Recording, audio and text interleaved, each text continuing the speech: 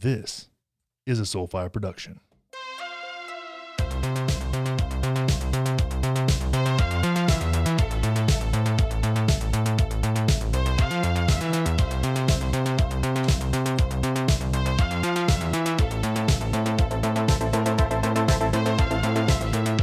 Yo, everybody.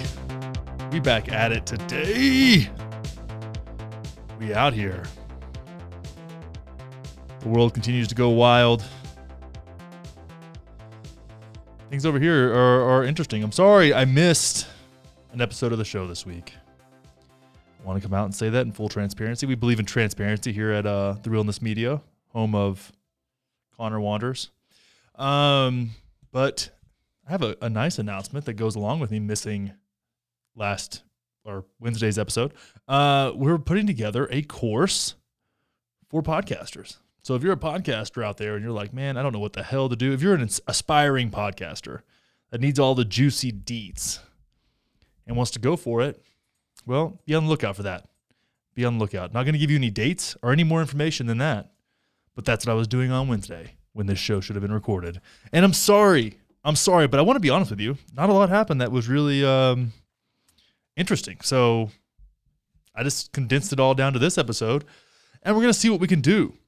Now, while the world's going on, it's something we're not going to talk about on this episode, but I want you to be aware of. I want you to be, on the lookout for. While, MSNBC's complaining about Trump, and then Fox News is worshiping Trump, and then people are, running away from Trump like he's the bubonic plague, which is also resurgent, has had a resurgence in this, in 2020, which, okay. Apparently a squirrel had the bubonic plague in Colorado. So all of my squirrel homies out there, be careful. While that happened, the Congress went ahead and passed a bunch of legislation that really makes sure that we'll never get out of the Middle East. Basically, it was like, yeah, we can bring some troops home. We can dial it back, but you got to jump through all these impossible hoops. So, the dumpster fire continues, and it was bipartisan, and that's what we have going on in the government. I think it was $740 billion. I don't know. I mean, I feel like given the state of the world, we could probably do something better with that money than be a authoritarian global government. But hey, maybe I don't know enough. Maybe I'm just not in the loop. Maybe going to the Middle East and doing the whole thing we've been doing there for the past God knows how long, since before I was born. Maybe my entire lifetime we should be at war. Maybe that's what we should do. But anyways, so that was great. And that's what your Democrats and your Republicans are working on right now during what is teetering to seem like a civil war and a global pandemic that is less global than it was. And it seems to be more of an American pandemic at this point. But, they did the best they could. They did the best they could up there in DC. And, I'm proud of them. All of them. So proud. I'm proud to be an American, or I can pretend that I'm free. All right. What do we got today? We're going to talk about Oklahoma. We're going to talk about Twitter. We're going to talk about, of course, we're going to talk about old Ghislaine Maxwell. And in something to think about, I'm going to trigger the fuck out of you most likely when we're going to talk about white supremacy. Or no, excuse me. We're not talking about white supremacy necessarily. We're talking about white fragility. White fragility. Number one best-selling book on Amazon at the moment, making the author, Robin something or other, a lot of money. And not to mention all the courses that she's going to be. Well, you know what? We'll just get into it then. We'll get into it then because I'm mildly heated. But just make sure that if you're, if you're out there and you're liking this show and you're into it and you're like, you think that this helps you sift through the bullshit a little better and you're, this is kind of where you get your stuff. If you're like, I'm just going to only listen to what Connor says is important because he seems to have a good barometer for such a thing.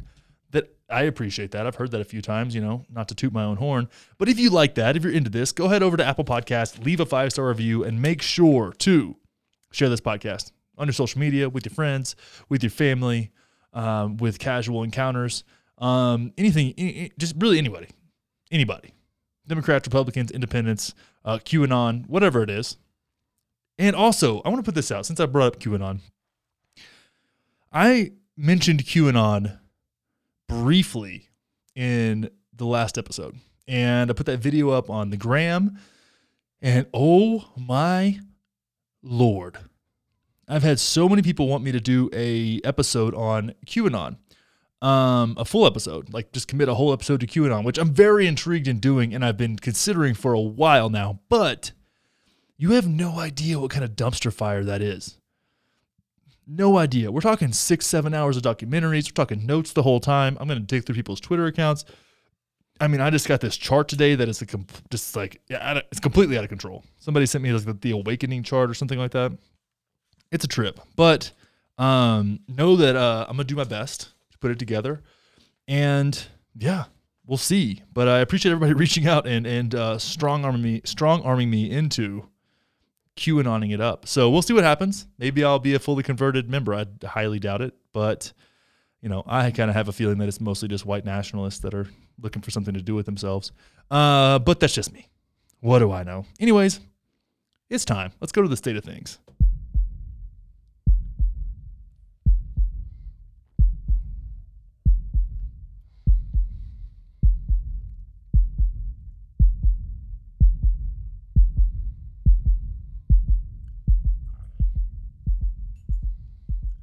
All righty.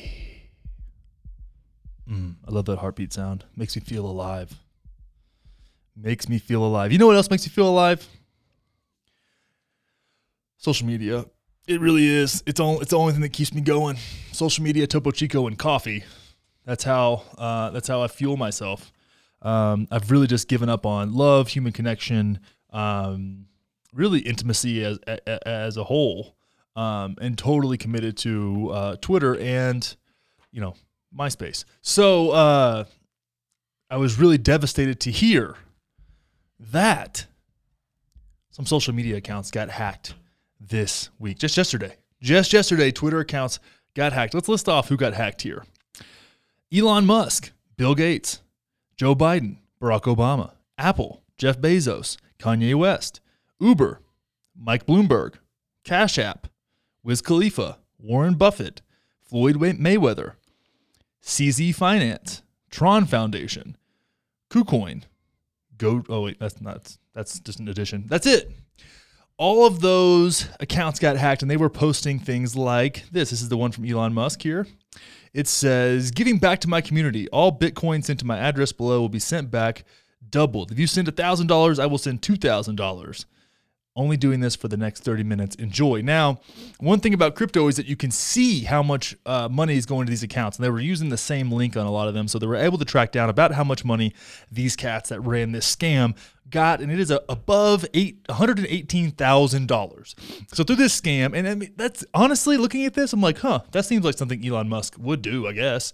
Like, I'm not surprised. Maybe Jeff Bezos is kind of a cold-hearted bastard. I don't see him doing that. Or Barack Obama or Joe Biden. But some of these people I can see, Apple obviously isn't doing that. So, Kanye West, I can see him doing something like that. Kanye West says I'm only doing a maximum of $10 million. That's pretty funny. Oh, Uber said the same thing, $10 million in Bitcoin. I mean, people are struggling out there. This is actually a well architected. It's a well put together scheme. So here's what I think. Clearly somebody inside of Twitter had some mistake, was fooled, was hoodwinkled, and allowed access to these accounts. Really unfortunate for the people who bought this. I really feel bad for you, although you got to know better, honestly. It's like the Crystalia situation. Just know better. That's my response. Know better. I mean, I get it. I get how you can be fooled. Know better. But here's what I think happened. This entire list of victims of the hacking scandal are all clearly in the Illuminati. Clearly. Now, here's what I think went down. I think Trump put this whole thing together. And QAnon, maybe Q himself, hacked these Twitter accounts, gathered the Bitcoin in order to fight the deep state. To arm the soldiers for justice and attack the deep state. They're going to get the pedophiles. They're going to get the blood drinkers. They're going to get them all. And this was the first step. They just got $118,000 richer, heading towards what will be the largest battle of souls in human history. That's what I think happened, but maybe not. I could be wrong. I could be wrong. I could also not be wrong. I could be right. I could be absolutely right. Trump's behind this whole thing. It has Trump all over it. Because Trump is doing the work. He's doing the Lord's work to fight the globalists. Just like Alex Jones says. I thought I'd keep my face straight for that whole thing, but I can't. I couldn't. It didn't happen. Oh, God. Who fucking knows? But this is scary, though. It's scary because what are the implications? What are the implications with this? I mean, you think your Instagram account is yours. You think your Twitter account is yours. It feels like yours. You think your TikTok account is yours. All that. You think it's yours. Your YouTube account, whatever it is. You feel like it's yours, like it's your possession, like you own it. But that's not true. Twitter, YouTube, Instagram, whatever it is, Google, they let you use their platform and they monetize your actions on that platform. It's not yours. It's not yours. Now, what would happen? What would happen if Trump's account got hacked and they said, hey, we're sending nukes to Russia right now, which would be silly for him to tweet that, but that's not outside the realm of possibility for somebody that's as much of a buffoon as Trump is. What would happen? We've been on the precipice of accidental nuclear war numerous times over the silliest shit. One time, somebody went to set off an alarm of an intruder at one of the places where our ground-based nuclear weapons are, right? They wanted to set off the alarm for an intruder. They accidentally hit the nuclear fucking missiles are coming towards our country alarm, right? All to find out that the intruder was a fucking bear trying to climb the fence. A bear trying to climb a fence almost started a nuclear war. Now, think about that. That really happened. And that's not the only time that accidental nuclear war has almost taken place. So when you think about vulnerability within social media, if this can happen to Elon Musk and Barack Obama, I mean, two, of the previous vice president and previous president, along with a presidential hopeful in Kanye West, like those are big verified accounts, and they got hacked all at the same time in a very orchestrated attack. So think about the implications. Think about the implications of that. Shit could go off. But who knows? Just know that your social media accounts do not belong to you. They belong to whatever platform owns that service, and they will edit it. They will they will block it. They will ban it. Whatever they see fit, they will do. So don't get it twisted, my friends. Those social media accounts do not belong to you. Let's move on. Oklahoma, a luscious, beautiful state in the shape of a frying pan, home to flat plains and the show Breaking Bad. No, that was New Mexico. Sorry. But Oklahoma now, half of Oklahoma belongs to the Native Americans. The Creek Nation, Choctaw, Chickasaw, Cherokee, and Seminole Native Americans, to be precise, also known as the Five Tribes. It has been returned because this land was promised under treaty. Now, we have a similar situation going on with the Mount Rushmore area, the Black Hills, also promised under treaty. That's been deemed unconstitutional to have taken that land back because gold. Gold's worth killing people for. Let's do that. But the Five Tribes say this, that there has been substantial progress towards an agreement of shared jurisdiction, understandings, procedures, laws, and regulations that support public safety, our economy, and private property rights. The reason they say that is because there were some serious issues about jurisdiction and who can be held accountable for crimes done on reservation property. Now, that is a federal jurisdiction, not state. So there are a handful of people that could be released from prison that are violent sex offenders. One in particular. Now, I want to talk about this one case. This is the McGritt case. Now, what this guy did really fucked up. Really fucked up. Now, McGritt has served, he's 71 years old. He has served more than 2 decades in prison after being convicted in 1997 in Wagner County, eastern Oklahoma, of rape, lewd molestation, and forcible sodomy of a 4-year-old girl. McGritt, who did not contest his guilt in the case before the justices, has appealed in 2019 ruling by a state appeals court in favor of Oklahoma. So people like this can have a get out of jail free card if their crimes were on what is now considered Native American property, now considered a reservation. What we're seeing, though, is that is unlikely to be the case. Now, a lot of conservatives who like to, butt up the Constitution whenever it's convenient for them and conveniently forget that it exists whenever it doesn't, which is really adorable. They're freaking out about this. Like, well, what's next? Is California next? Is Mount Rushmore next? And maybe. But the thing is, we went back on numerous treaties that said things like this land shall remain with the Native Americans. I think they called them Indians back then, of course. So shall remain with the Indians until, the sun stops shining and the water stops flowing. Well, last time I checked, that motherfucking sun is still shining and water still seems to be flowing. So, if it fucking sucks, it fucking sucks. It's just kind of what it is. There's lots of things about the Constitution that kind of fucking suck. But we're stuck with them because we've committed to this document. Now, if you would like to revise it, maybe update it a little bit, maybe bring it to current, we could have that conversation. But I know that the Constitution is inconvenient for conservatives now. So we tend to forget that, it's a constitutional thing. But it's interesting. And what we're seeing is that these violent criminals that or people were freaking out and being very hyperbolic about them getting out of prison, they're having court dates rescheduled within a national jurisdiction. So as opposed to having a state trial, they'd have, I don't know how the fuck that works. I'm not a lawyer, but they're going to kind of retry the situation based on national law, not state law. So we'll see how it goes. Like I said, I'm not a lawyer. I don't know all the ins and outs of this, but I highly doubt that they're just going to you were raping little kids, we're going to let you go.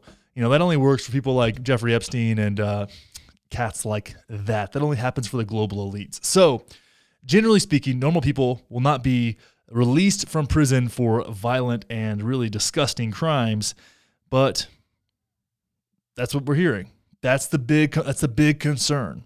And I think what would happen is, of course, when things get a little bit fucking weird and things get a little sideways, of course, it's going to dissolve into a little bit of chaos, just like everything that changes does. But we'll find a homeostasis and something that's appropriate for everybody, and the jurisdictions will change, the laws will be different, and hopefully, Oklahoma turns into the next Super Las Vegas, right? Just take that whole half of fucking Oklahoma and turn it into nothing but casinos and water parks and golf courses. And I've been to Oklahoma numerous times. I gambled in those casinos right on the Texas-Oklahoma border so often. Every time I go home to North Texas, we take a 1-hour trip up to Oklahoma.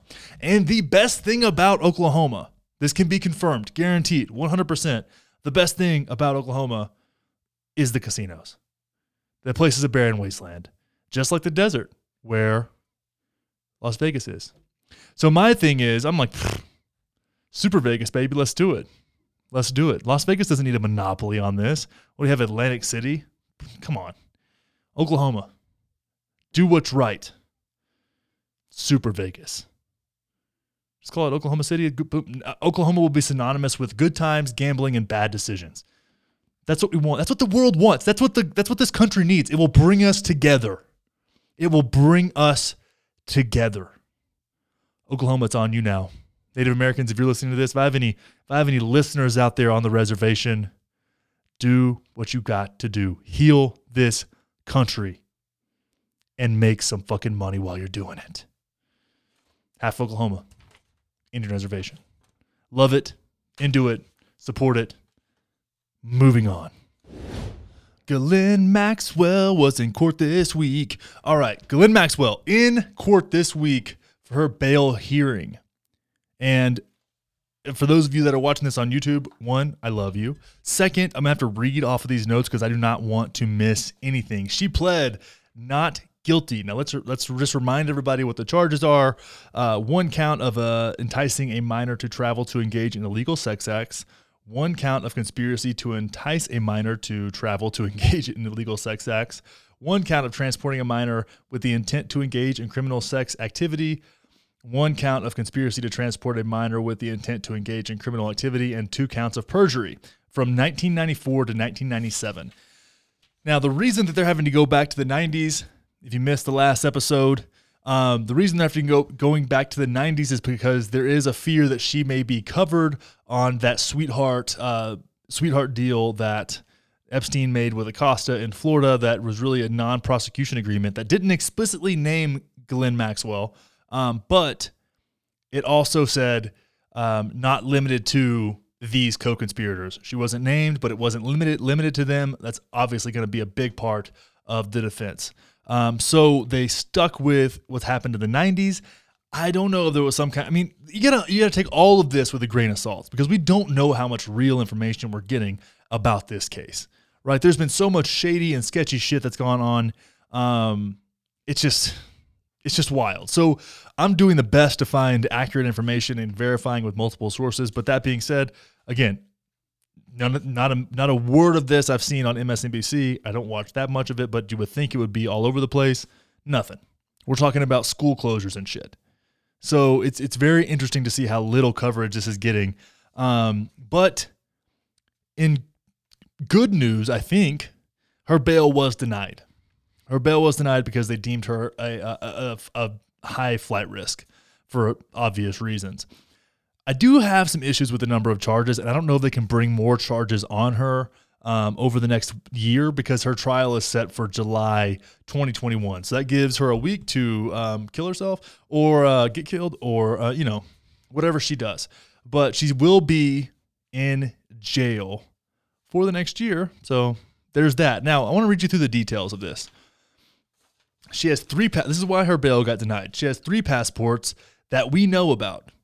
There have been reports of her having up to 6, but we know she has one in the U.S., the UK, and France. And in France, they don't extradite their citizens. She is a French citizen. So that's one of the main reasons that she did not get any kind of release or house arrest. And she did offer to stay in an Upper Manhattan apartment with a GPS for the next year under house arrest, but they were clearly like, nah, no, thank you. Appreciate the offer.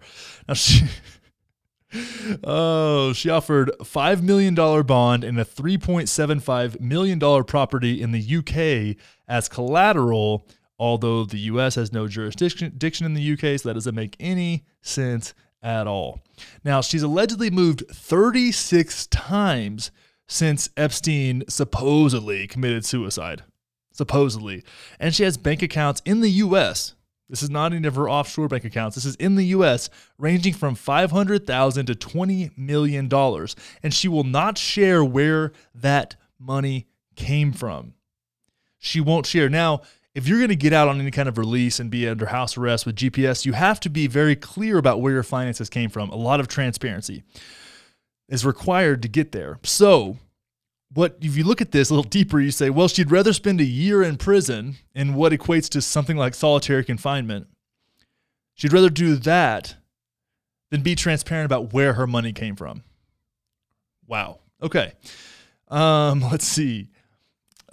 When she toured the property that she was arrested in, I think it's called Tucked Away. When she toured the New Hampshire property, she posed as a journalist named Jen Marshall. So she lied about her identity there. Another reason she did not get any kind of bail agreement. And now this is where it gets fun. When the FBI arrived at this house, they could see her through the window. And when they started knocking on the door, announcing their presence, she ran into a back room. When they busted the door down to get her, because she was, where's the fuck is she going to go? They found that her phone was wrapped in tinfoil. Now, the defense is saying that she was doing that to evade the media, and the reason she moved 36 times in the last year or so was to run away from the media, but I don't know why. The media can't really track your cell phone, so I don't know why you would wrap your cell phone if you're trying to get away from the media. That doesn't really make a lot of sense. They said that was clearly just a really shitty attempt at evading the police, which obviously didn't work. Now, the FBI said they have been keeping tabs on her for the past year since Epstein's death, and they knew where she was. So I don't know what there was going on there, but that's above my pay grade as far as I'm concerned. I'm sure they had some kind of decent reason for that. Maybe they got some more stuff. Who knows? Now, let's see.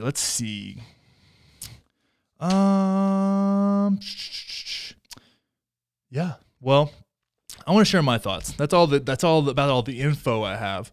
But I want to share some thoughts. I've been digging into this, and it seems like what's been happening here from some accounts is that she was in Israeli intelligence, and Jeffrey Epstein was as well.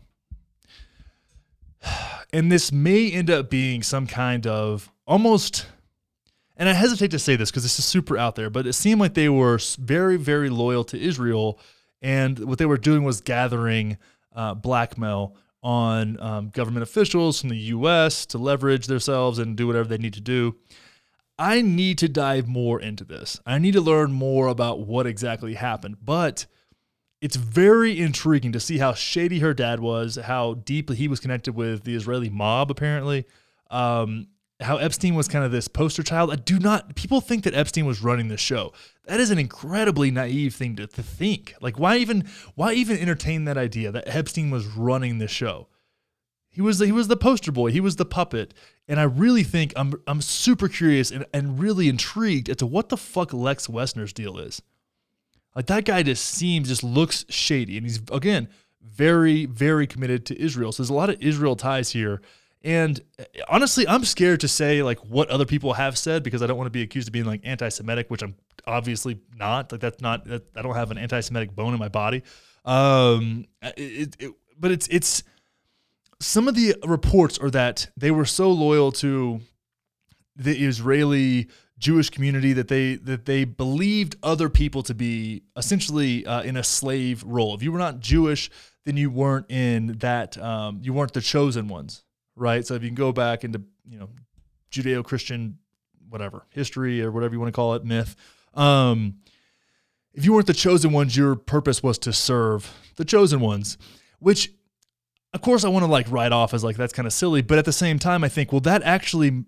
It really makes sense if you believe that, right? If you're a white supremacist, or if you think that you're Jewish and you're the chosen ones, and that any other non-Jew is here to serve you, it's the same way the Nazis thought, right? And that's weird to put those two together, but it's this idea that other people are less than and are there to serve you. That then justifies any kind of pedophilia, murder, genocide. Like, that's a way to self-rationalize really nefarious actions. So to me, as much as I don't want to like entertain that idea, it actually kind of makes sense that they thought these like young girls were really just like, they didn't even really see them as people, and they didn't really treat them like people. So there's these Israeli ties that I need to dive into and get a little more context on, because there's just this is just a tangled web of fucking craziness, and it gets so deep. But I did want to share with you exactly where I'm at with this, what I've been looking at, and what I've been learning about this, and write it all off as conspiracy theory if you want. I totally understand, but I did want to put that out there as this kind of like this belief, this superiority belief that has led to really, really just tragic actions historically. We see that pattern continuing. I mean, everywhere from Hitler to Genghis Khan to even the fucking Americans in westward expansion versus the Native Americans, like that logic really unties you from any kind of moral responsibility to anybody outside of who you believe you belong to in this kind of whatever your belief of the chosen people is. So it's something very interesting worth thinking about, and clearly it doesn't make anything any better. In my opinion, it kind of makes it even worse. But it's really interesting to see. I can see how that logic within that framework, that frame of mind, and that belief structure could lead to the type of actions that we're seeing and what we've learned about Ghislaine Maxwell and Lex Wessner and and Jeffrey Epstein. So something worth thinking about. That's all I've got for you on this, but we will keep you updated on this story because nobody fucking else is, right? Let's move on. Kanye West. I heard the other day, saw a report that he had dropped out of the presidential campaign 10 days after he announced his campaign had started, and I was not surprised because he was polling at about 2% of the vote. But now some new reporting, some ongoing reporting has proven otherwise. He's actually on the ballot in Oklahoma, although he missed the deadline for the Nevada the general election registration. So he's not going to be on the ballot in Nevada or a lot of other states for that matter. But he is on the ballot in Oklahoma. So I'm curious to see how that goes out. And maybe, he's looking at this very seriously, apparently. He also had like a bipolar episode last week. So we don't really know what's going on. I am not taking this very seriously, but it is kind of fun to talk about. So what could possibly happen here? What could possibly happen? Well, he's on a ballot, so he's going to see what the kind of enthusiasm is for just voting for someone who's not Biden or Trump, which is a substantial amount of people that don't want either one of those motherfuckers in the White House, myself included. So we'll see. I'm glad he's on a ballot because I want to see what some kind of like doofusy hip hop star can do as far as getting voter turnout and just providing another option for people. But he was polling at 2%. They said he dropped out. Then he said he wasn't dropping out. Now he's on the ballot in Oklahoma. We'll see. But that's about all I got to say about that. Just wanted to give you guys a quick update because it has been a little bit confusing. And now, I love having papers, actual real papers. And now, I'm going to give you something to think about.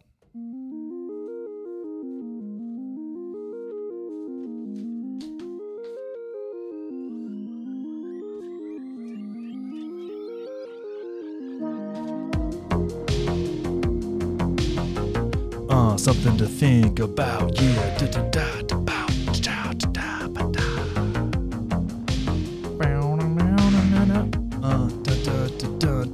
You're probably gonna get upset when I read this article, yeah. All right, y'all, something to think about, something to consider, something to ponder, something to wander on. White fragility. Now, I have to say that I have a favorite journalist now, which has been a nice little outcome of doing this show.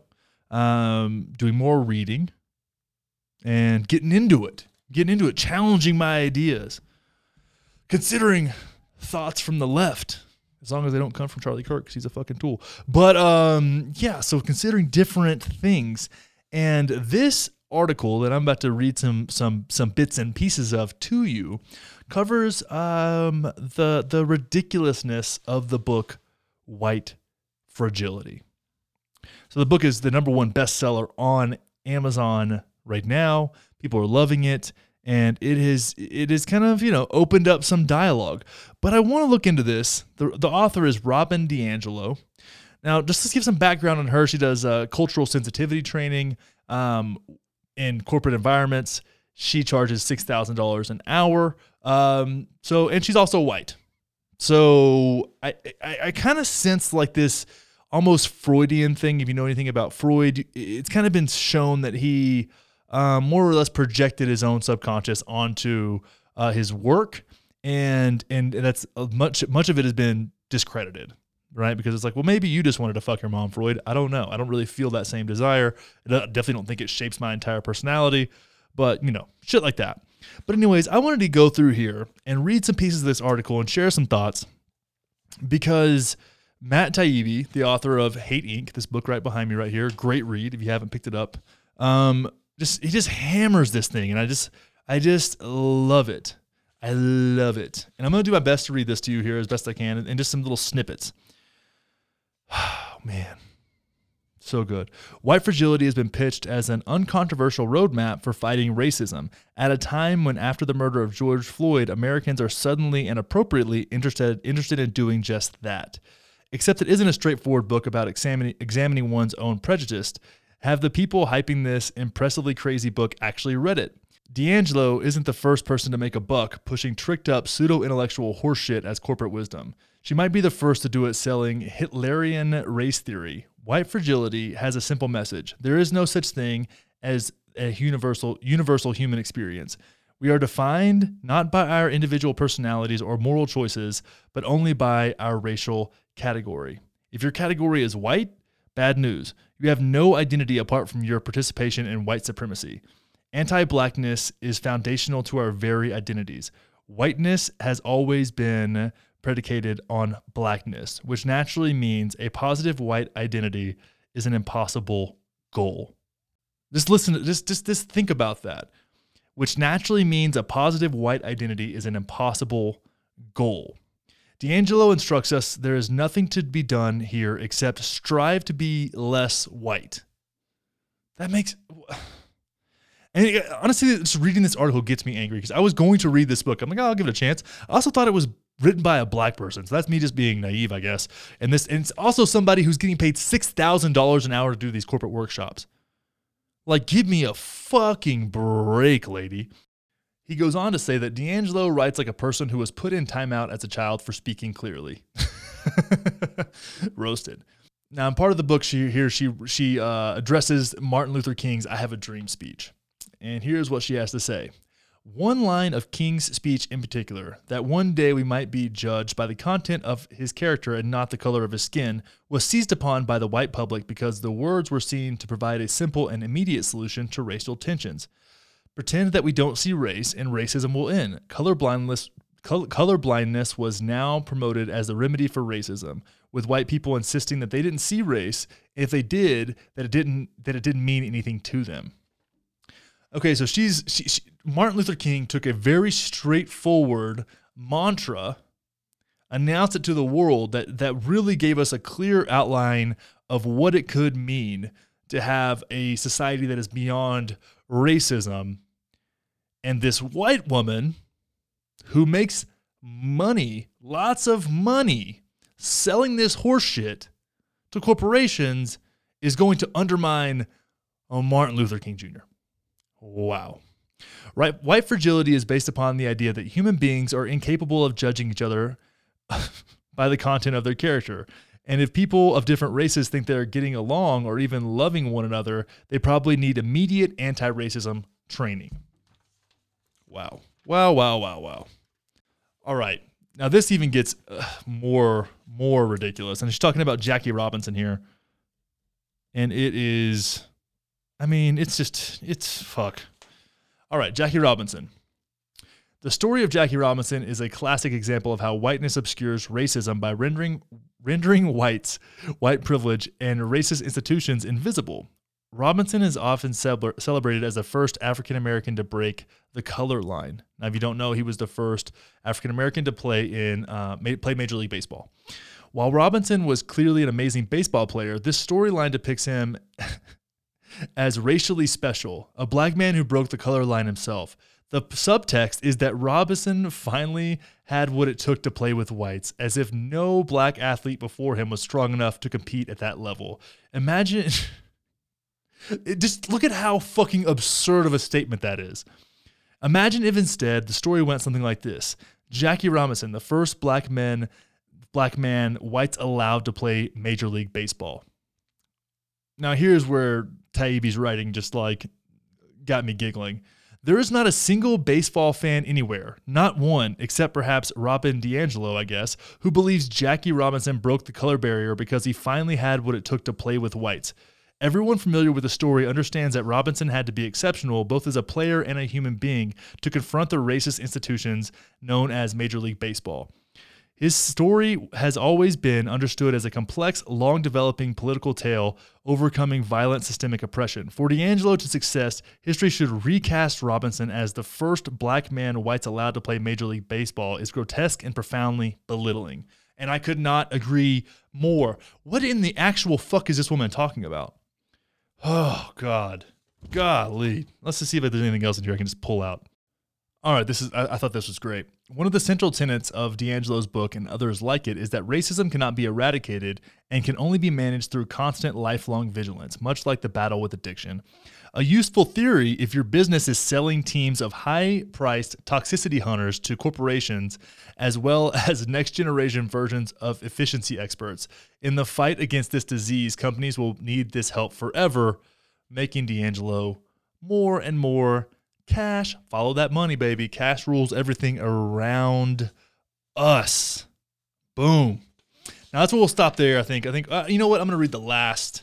Read the last paragraph of this thing, and then we will wrap this thing up. But I hope this has shed some light on this for you. And definitely go check out Matt Taibbi. Just you know what? I'll just link to it in the show notes of this show. At a time of catastrophe and national despair, when conservative nationalism is on the rise and violent confrontation on the streets is becoming commonplace, it's extremely suspicious that the book politicians, the press, university administrators, and corporate consultants alike are asking us to read are urging us to put race even more at the center of our identities and fetishize the unbridgeable nature of our differences. Meanwhile, books like The Adventures of Huckleberry Finn and To Kill a Mockingbird, which are both beautiful and actually anti-racist, have been banned for containing the N-word. White Fragility contains that N-word as well, by the way. It's almost like someone thinks there's a benefit to keeping us divided. Huh. Who benefits from us being divided and putting race as the central issue? Could it be? Politicians? What? So the Democrats can virtue signal and the conservatives can hold their ground and try and be strong for us so they can look really good and nice and friendly and on top of our beliefs? Is that what this is? Could that possibly be the case? I think so. I think that's likely. I look at this and I feel that even the book White Fragility is such a desperate virtue signal of wokeness, and not the kind of wokeness like, oh, I'm woke and I know like I'm spiritual and shit. Not that, like the wokeness like, look at me, look how fucking sensitive I am. Get the actual fuck out of here with that. And honestly, I don't give a shit who gets pissed off about this. This lady is clowning people. This lady is clowning people, and she's making serious money while doing it. You're literally making another fucking global elite by buying this book. And it's embarrassing to have read segments of that book and even understanding the concepts that D'Angelo speaks about. It kills me. It kills me. That is more similar to what Hitler has to say than what Martin Luther King has to say. And if I had to pick which one I'm going to believe, I think I'm going to go with MLK, my friends. So that's White Fragility. Make sure to check out that article. Link's going to be in the show notes as well. And that's all I got for you today. That is definitely something to think about. Don't get baited. Don't get baited into this. Stand your ground. Lead with respect, compassion, and empathy. We are culturally different. And that's part of what makes this country fucking great. If we can bridge the gap with respect and not reinforce the gap with this fucking nonsense, we might make some actual progress. Make sure to review the show, share it with some friends. Go find us on YouTube, on Instagram, at Connor Wanders on Instagram, Connor Moore on YouTube. Links are in the show notes to that as well. Get in there. And as always, my friends, keep your head on straight. We'll see you next time.